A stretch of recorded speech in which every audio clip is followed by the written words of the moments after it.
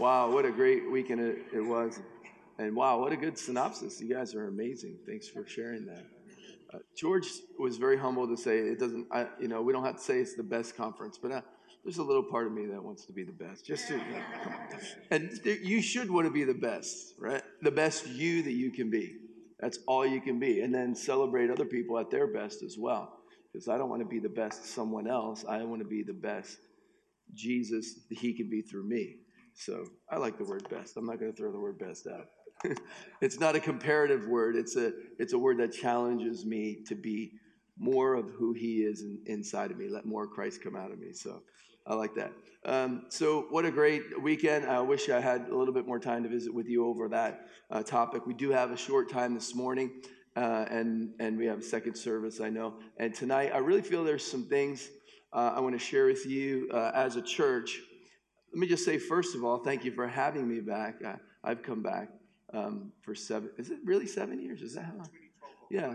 It's very interesting because I'm sitting here thinking, why do I keep coming back? I mean, South Africa is beautiful, and these guys are so gracious. They take us to the bush when we come, and my wife loves to come, and my wife doesn't come with me everywhere, so that's another reason I like to come, because I know I can get her to come with me.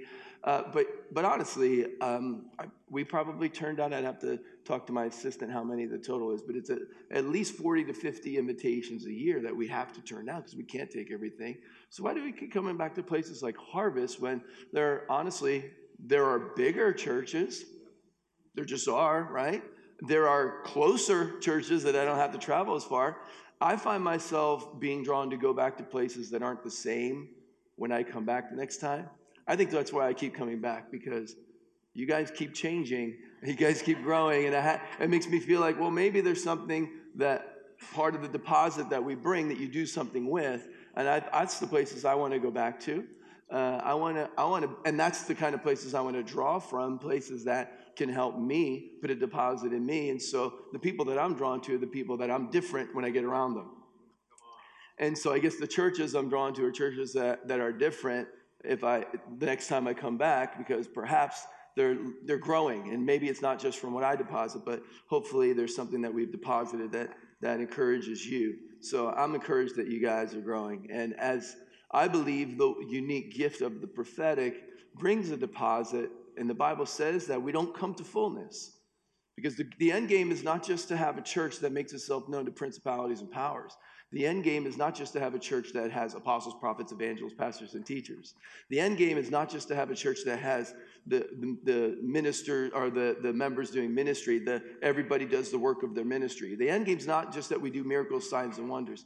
The end game is this, that we come to the fullness of the stature of the measure of Christ. That's the end game for the church, that we look like Jesus. And so we need to have leaders that help us to bring a deposit, I think, and prophetic ministry, apostolic prophetic ministry helps to bring us to a place. It demonstrates to us a measure of who Jesus is, and it causes us to have an invitation to become like that. And so I'm drawn to places that look different when I come back the next time. And so I like that. Thank you for having me back, and thank you for looking more like Jesus than last year. It's really fun to see that, all right?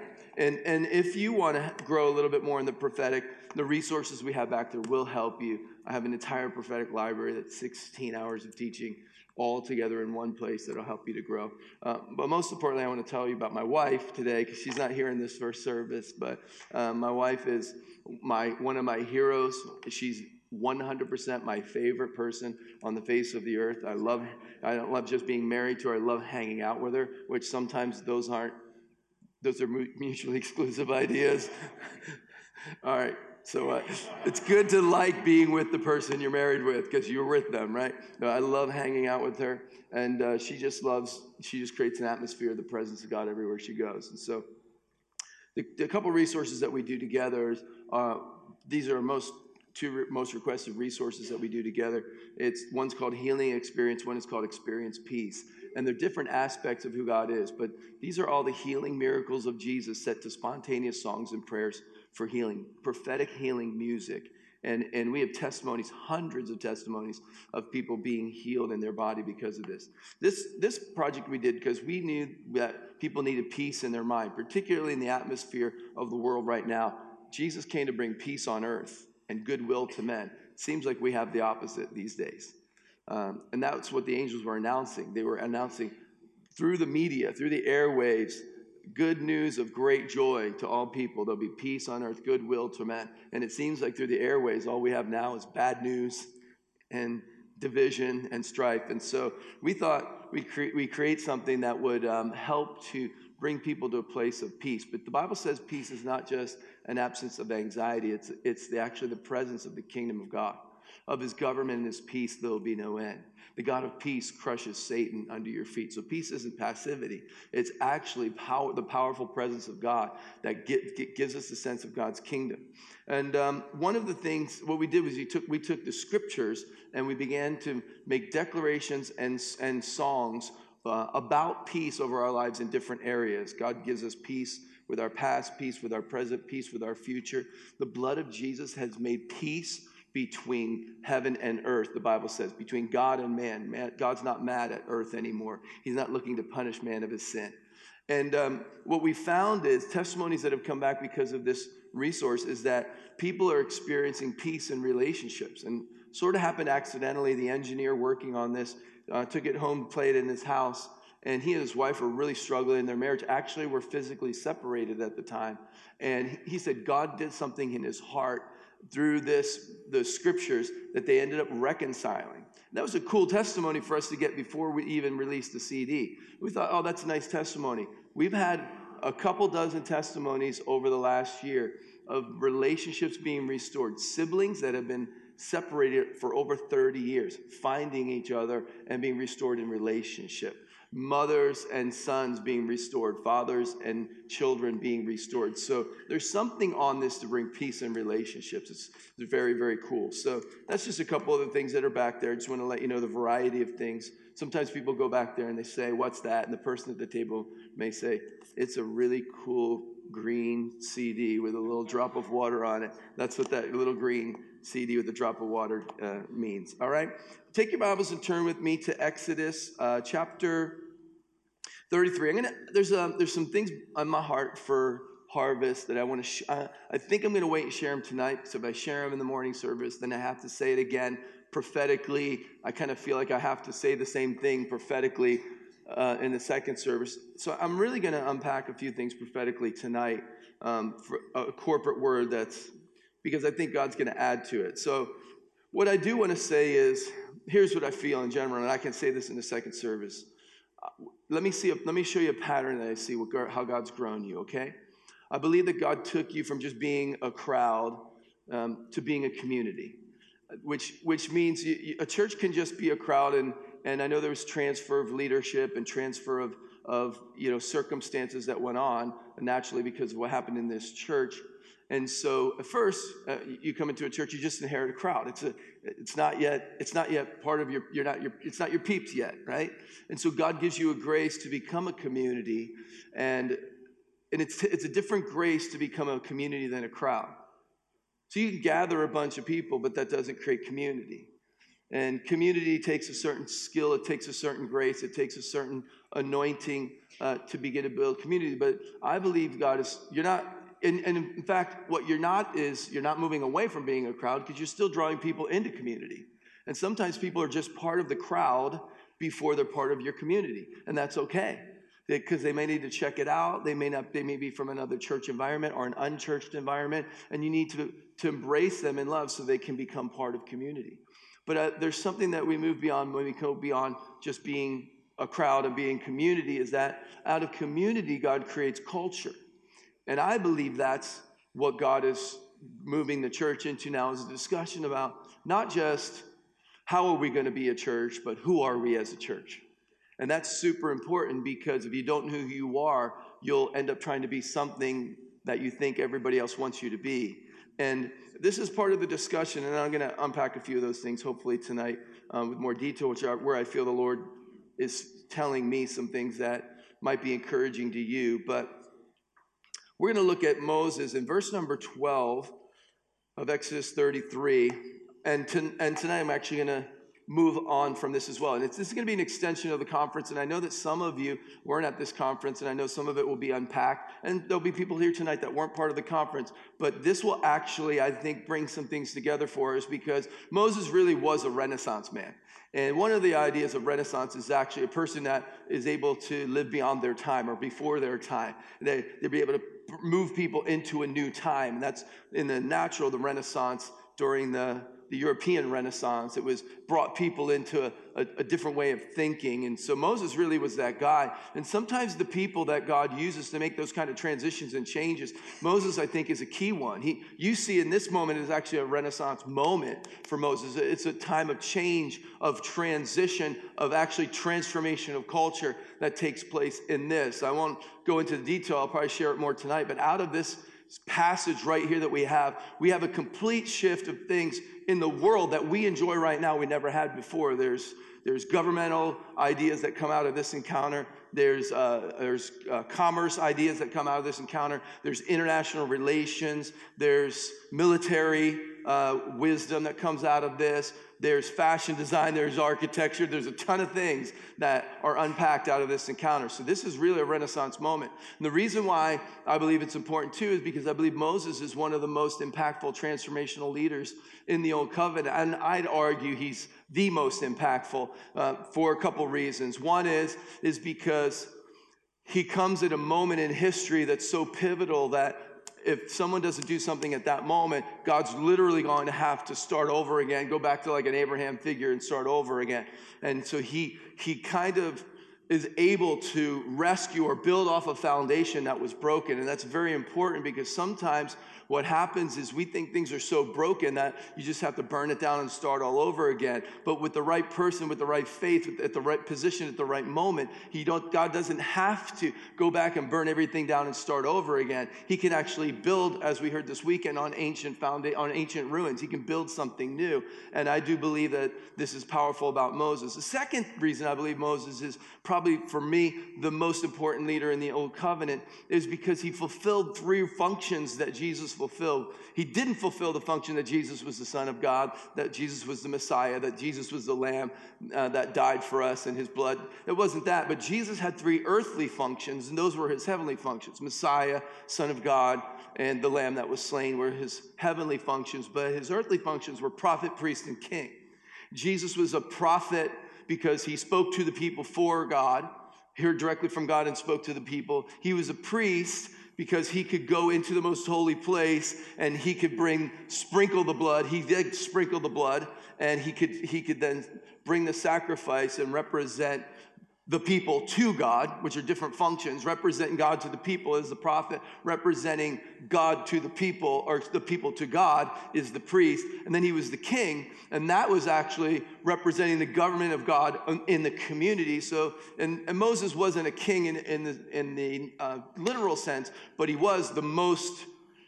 He was the pre-kingly illustration in Israel. They didn't have a king. So he was a government official. He was a prophet. He was a priest. And Jesus did all of those things. No one else in the Old Covenant did that. They had kings, they had prophets, and they had priests, but they weren't supposed to mix. One king tried to be a priest and got killed. That was Uzziah. He went to the altar and tried to make a sacrifice, and he ended up getting leprosy because of it. So it was bad news if you mix those three things. That's why I believe Moses is such a transformational figure. The second thing that we say about Moses is a lot of people think of Moses because of the great stories, his transformational time of being rescued out of the basket, and that was a special moment in his life. I actually think this is the most important moment. Some people would say, no, it's the burning bush because he heard from God. His rod became a miraculous thing. But I believe this is a transformational moment, the most important moment in the most important person in the Old Testament in my mind, because of what happens out of this encounter. The cool thing about this is that Moses wouldn't be the guy you would be most likely to pick to be this kind of a leader, the guy who's maybe the most transformational leader under the Old Covenant, and maybe this being his most transformational moment. You wouldn't pick him to be that because he was the guy that was actually born into a generation that was marked for destruction. He was born into a time where everybody of his age that was a boy was marked for destruction. The males were marked for destruction. And we heard so eloquently this weekend about how women have gone through challenges in our culture and still do. But in this culture, Moses was a man who was oppressed. He was a man who was marked for destruction. He was a man who was marked for annihilation. And God chooses people that are marked for destruction, and he marks them for distinction in their generation. Now, what I want to say to you is you have a choice to either become the victim who's marked for destruction or to become the overcomer who's marked for distinction. And Moses says, I'm an overcomer. Moses' mother said, no way. He's marked for distinction. She knew in her heart from the time she was born, this boy is special. This boy, God has a purpose on his life. And so because of that, God takes a thing, a man, a person, a generation marked for destruction and marks them for distinction to change their generation. And can I tell you, every single person here has a part of their life that the enemy has tried to mark for destruction. Maybe you grew up with a father who was angry and you developed that anger issue. The enemy marked you for destruction, but God's marked you for distinction. And when you come under the perfect love of God that's not easily angered and you realize you're like your father, not like your father, then you have the ability to step into a place where you go into transformational thinking, when you realize the places that the enemy has used for evil in my life, God can use them for good. And the areas that that the enemy wants to mark me for destruction, God marks me for distinction. I think it's so important to understand that idea, because if we're going to see transformation take place around us, we've got to see that there's a God who transforms us from the inside out. And Moses is in a transformational moment. The reason is because he's actually had success as a leader up to this point. And sometimes your moment of crisis doesn't come at your moment of failure. It comes at your moment of success. Because let's just say, everybody here has had moments where they've had nothing. And everybody's had moments where you've had a lot, whether it just be a lot of food or a lot of people in your life. Maybe you haven't had a lot of money, but I can just tell you something. It's much easier to budget your money when you have no money than when you have some money, right? It's easy to make a budget. It's easy to go on a diet when you don't have any food. You hear what I'm saying? Sometimes your faith is tested the most when you actually have the favor of God. It's easy to manage a lack of favor. It's hard to manage an abundance of favor.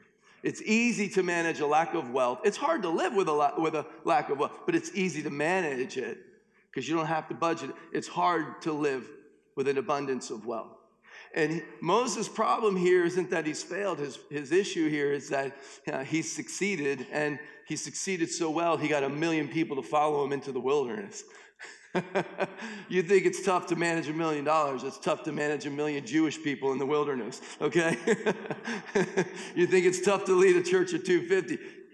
Get ready for a church of 500, right? So there's a new level of leadership that has to come, and stewardship in our life, and transformation that comes in our life whenever we come to a new place of fruitfulness or success that God brings us into.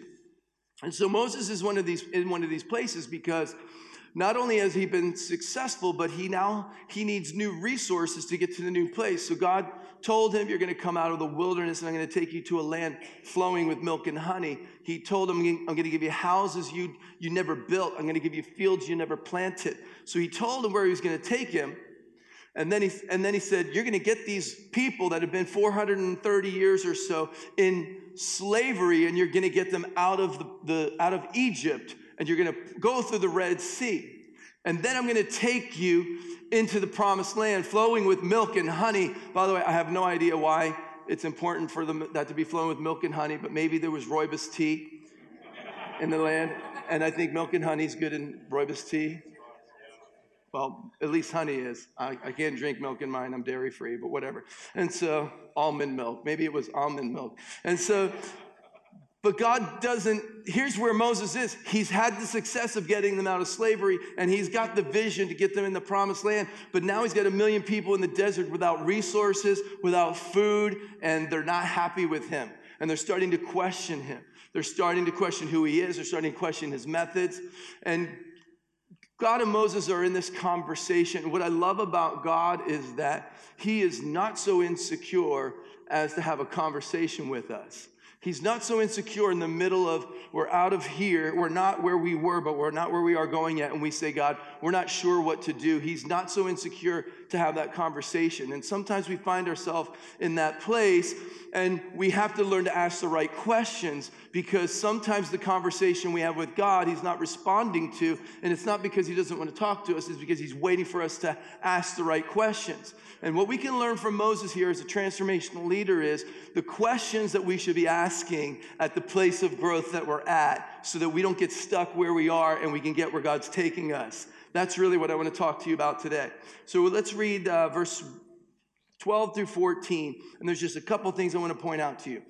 Moses said to the Lord, you've been telling me lead these people, but you have not let me know whom you will send with me. And I'm reading from the New International Version. It's important because there's a couple words here that apply to the original language that are important. You have said, I know you by name. You have found favor with me. If you are pleased with me, teach me your ways, so that I may know you and continue to find favor with you. Remember, this nation is your people. And the Lord replied, my presence will go with you, and I will give you rest. We're going to stop right there, verse 14. First of all, here's what I want to tell you. In your conversation with God, when you feel like you're not where you are, but you're not where you're not going yet, in your conversation with God, you first of all have to remind yourself of who God is. You have to remind yourself of what God said. What does he say? Moses said, you've been telling me lead these people, but you've not let me know who you will send with me. And you said, I know you by name, and you found favor with me. What is he saying right there? He's saying, God, right now I'm in a place where it doesn't look like I have favor, because I have 1 million people in the wilderness and I don't have food or drink to give them. But I want to tell you, you said I have favor, so I have favor. Favor is not found in the place where you have what you need. Favor is found in the place where it looks like you don't have what you need, but you believe he is what you need. He's reminding himself, and he's reminding God, you said I have favor. The reason is because he didn't feel like he had favor. The second thing is, you said you are pleased with me. Why is he saying that? Because the people he's leading are not pleased with him. And sometimes when God tells you to go somewhere, the people around you won't be pleased that you heard God and that you responded to God. But it doesn't matter. If God's pleased with you, he's pleased with you. And Moses is basically saying, they're not very pleased with me, but I know you're pleased with me, so I'm going to keep going. I'm not going to quit because you're pleased with me. And he's reminding himself, and he's reminding God of the conversation of who God is. This is who you are. You're pleased with me. I found favor in your sight. And you've told me to lead these people. I know I'm supposed to be doing this, so I'm not. We're getting out of that part of the conversation where, oh, I'm in the wrong place. It's the wrong time. Everybody hates me. God's not on my side. And all that stuff that creeps into your mind when you're in the in-between period, right? And so he says to him, here's the question. If you're pleased with me, teach me your ways. Verse 13, the New International Version. It uses some other language in other translations, but this is the proper translation. Teach me your ways. Everybody say ways. See, ways are different than plans. He didn't say, and that you can learn something from the Bible when you read what it says, but also what it doesn't say. He doesn't say, teach me your plan. Because if it's me in that moment and I've got 1 million people following me and I don't have the resources, I'd say, what's the plan to feed these people? What's the plan to get some water? What's the plan to get these people in line? What's the plan to get us? Because I'm a person, I'm just wired to want to know the plan. And I'm actually wired to develop a plan if there's not a plan. There's a leadership test. I don't know if it's popular in this culture. It's called Strength Finders. Have you guys heard of that? And it teaches you your 5 top strengths in the way that you lead or the way that you help people lead. And my top 5 are futuristic, no surprise there. Strategic, which means step by step. Direct. Those are my top 3. Let's just stop there. So basically, I can see where to go, I know how to get there, and I can tell you how to get there. When I look at your life, I can see where you need to go, I can tell you how to get there, and I can tell you really quick how to get there. And if you're not getting there, I'll tell you that you're wrong. I'm really direct. That serves me well in what I'm called to do. It doesn't serve me well in my relationship with God sometimes, because God doesn't always tell you what the plan is.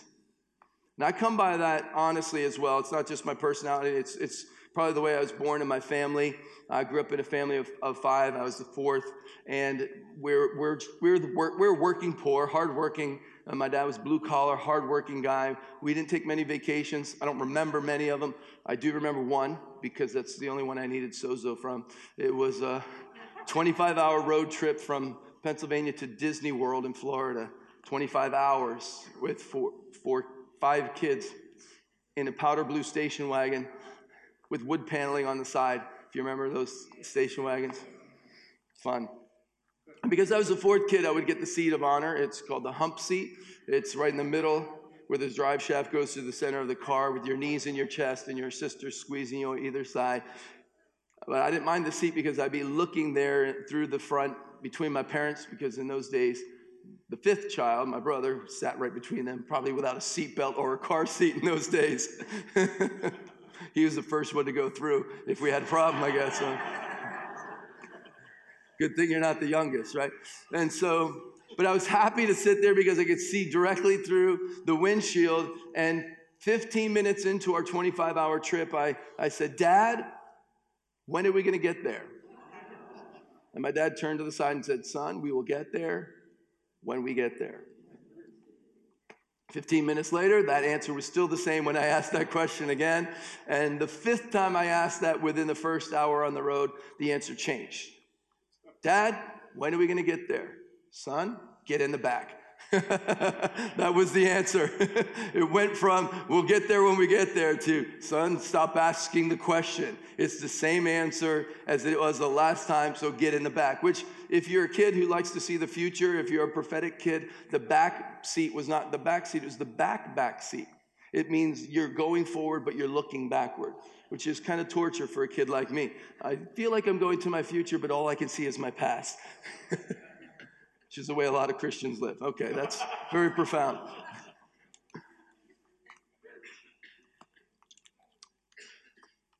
Everybody say, I want to know the plan. See, we want to know the plan, but Moses didn't say, tell me what the plan is. He said, God, show me your ways. And see, this is important when we're on our way somewhere that eye has not seen, or ear has not heard, has never entered into the heart of man what God has in store for those who love him, is that we understand who God is. And it's not, you could know the plan, but if you know the plan and you don't know that God's good, that you found favor in his sight, that he's pleased with you, guess what? You're still going to get stuck. God, teach me your ways. Why? So that I may know you and continue to find favor with you. What is he saying? I'm not happy with the amount of favor that we've had. How do I continue to find favor with you? Know you more. Because the more I know you, the more I can access that part of who you are, and I have favor with you. Because the only way that you are going to lead people into places they've never been before is to get to know him in ways you've never got to know him before. Show me your ways. Really what God was saying, what Moses was saying is, when are we going to get there? Not just when we're going to get there. He said, you have been telling me lead these people, but you have not let me know whom you will send with me. I like that question, because then it wasn't about when are we going to get there, what are we going to do when we get there, but who's coming with us. Sometimes we want the what of God. Sometimes we want the when of God. What are you going to do to get me out of this situation, God? What are you going to do to get us a new building, God? What are you going to do to fix our parking problem, God? What are you going to do to get people out of spiritual bondage? Or God, when are you going to do this miracle? When are you going to provide the finances we need? When are we going to have the breakthrough in our marriage? When are we going to, when? But maybe we're asking what and when, and we should be asking who. Who will you send with me? Maybe it's not about what are you going to do to change my financial situation, but God, show me who you are, Jehovah Jireh, my provider. Maybe it's not when are you going to heal me, but show me who you are, Jehovah Rapha, my healer. You see the difference. It's a subtle difference, but it goes to the relational heart of God. And everything he does is relational. And if we just ask the question, what and when, we miss the who. And we might get there, might think we're going to get there, but we're not where he wants us to be because he's not taking us somewhere. He's going with us somewhere. He's in the car with us. He's at the wheel. Baby, my dad was saying, son, I'm going to keep driving until we get to our destination. Just enjoy the ride. We'll get there when we get there. In fact, it's sort of similar to what God says. He says, God, teach me your ways to know that I have found favor with you. And remember, this people is your people. And the Lord replied, watch this, my presence will go with you, and I will give you rest. Moses asked the most important question you can ask when you've experienced the measure of the favor of God, but you haven't yet seen the fullness of it. It's not when, it's not what, it's who. Teach me your ways so that I may know you. And the Lord answers his question. It doesn't seem like it. It seems like he's actually going back to his first question. What was his first question? Who will tell me who's going with me? Because the people weren't with him. I think what Moses' question really was, I need to know if these people are with me. I need to know if my leaders are going to follow me. I need to know if I can make this happen.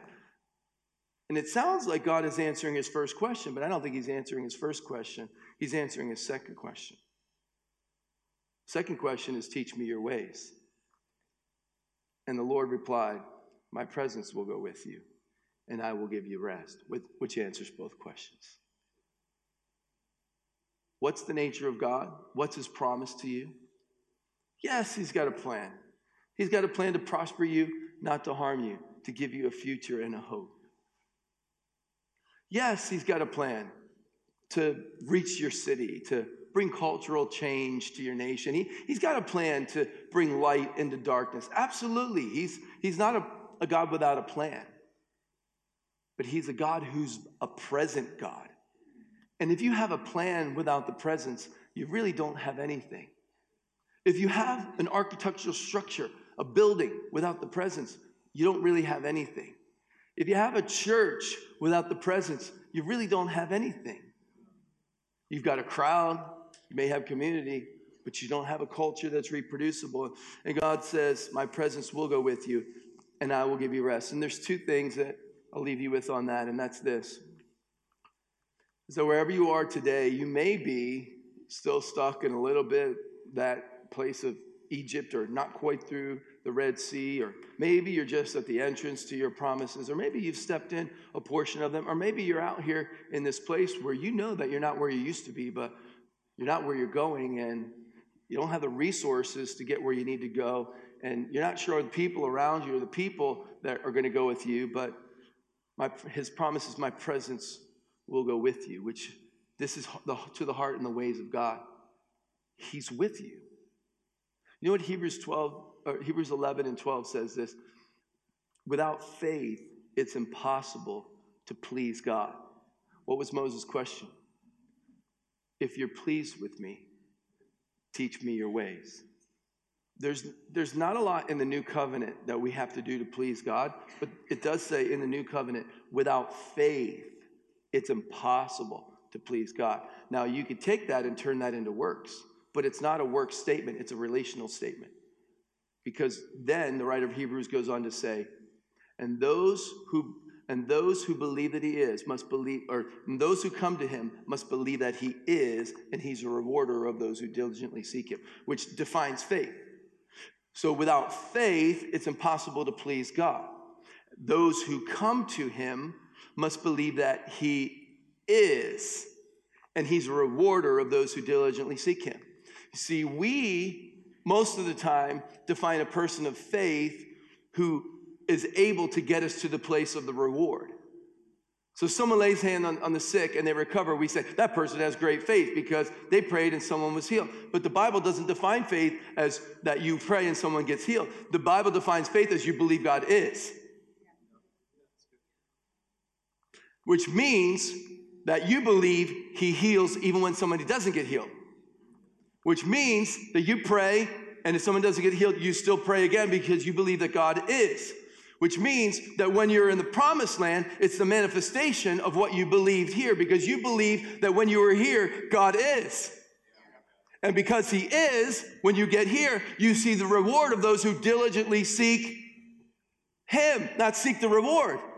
See, your faith, the reward is diligently seeking him, and the reward of that is your faith, and you discover that right here when you don't have the resources you need to get where you're going, when you don't have the people believing in you, and you still believe God believes in you, when you don't have the finances you need, but you believe you have the favor. See, you believe you have favor not because you have the finances, but you believe you have favor because you don't have it. And it's the favor that brings the finances. If you didn't need the favor for finances, then you're doing something you could do on your own. But God's calling you to do something you can't do on your own, something that requires the favor of God. He's doing something that you can't do just with the approval, the pleasure of the people, that you have to believe God's pleased with you, because you're going to do some things that doesn't look like people are pleased with, but God is pleased with you. And so what we have to realize is these two things. First of all, the Lord is with us. His presence will go with us. And the second thing is, he says, I'll give you rest. Everybody say rest. This word rest is kind of a dual meaning, but it doesn't just mean a ceasing from activity. It means a place of abode or habitation. He's literally saying, Moses, my presence will go with you. But I'm not just going to take you into the promised land, a land flowing with milk and honey, a land that has houses you didn't build and fields you didn't plant. My presence will go with you, and I'll give you a place where I will live with you. An abode. God's plan wasn't just to get them out of slavery. It wasn't just to get them into a new land and to make a new nation. It was so he could live with them, so he could be with them, that in him they would live and move and have their being. What was their place of rest? It was him. It was him. Because what if you get your house, but he's not comfortable there? He is your church. He is your new building. He is your promise. He is your community. He is your culture. He wants to feel comfortable in your city. And so he's saying, my presence will go with you, and I will give you a place of abode or habitation that I can live with you. You could take that and apply it to anything. God wants your marriage to be a place of rest. He wants your family to be a place of rest. He wants your business to be a place of his abode or his habitation. He wants your artwork to be a place of rest. He wants your cool video up there. I think he's at rest with that as a cool video. That's a place of rest. See, God dwells in that. It's a place where God's like, I can demonstrate myself in that kind of creativity. It's not about something that we're doing. It's something that he's created in us. So now we express it, and it's an expression of him. My presence will go with you, and I will give you rest. Here's what I love, is that God takes a man. That's me telling myself to stop preaching. I can't see the light back there, the clock back there, because it's so bright. 5 minutes, that's all? Oh, I'm bringing it in for landing, don't worry. Wherever you are today, he is with you. And he is creating the environment, not just to take you somewhere, but to go somewhere with you. And that's what I love about what God's doing in this church. Because out of this encounter and out of this place of conversation with God, and there's a lot of conversations to have. Who's with us? Where are we going? What are we going to look like? What's the house is going to look like this? And that's great conversation. But the most important thing to understand is that if his presence is here, you're going to get there. And when you get there, he's going to be there. And he's looking for a people that's really all that matters. Not, God, what is your plan? But God, teach us your ways. Because sometimes we find ourselves in a place where we can't answer the concrete questions. But as long as we can have a conversation that leads us to more of who he is, we're going to get there.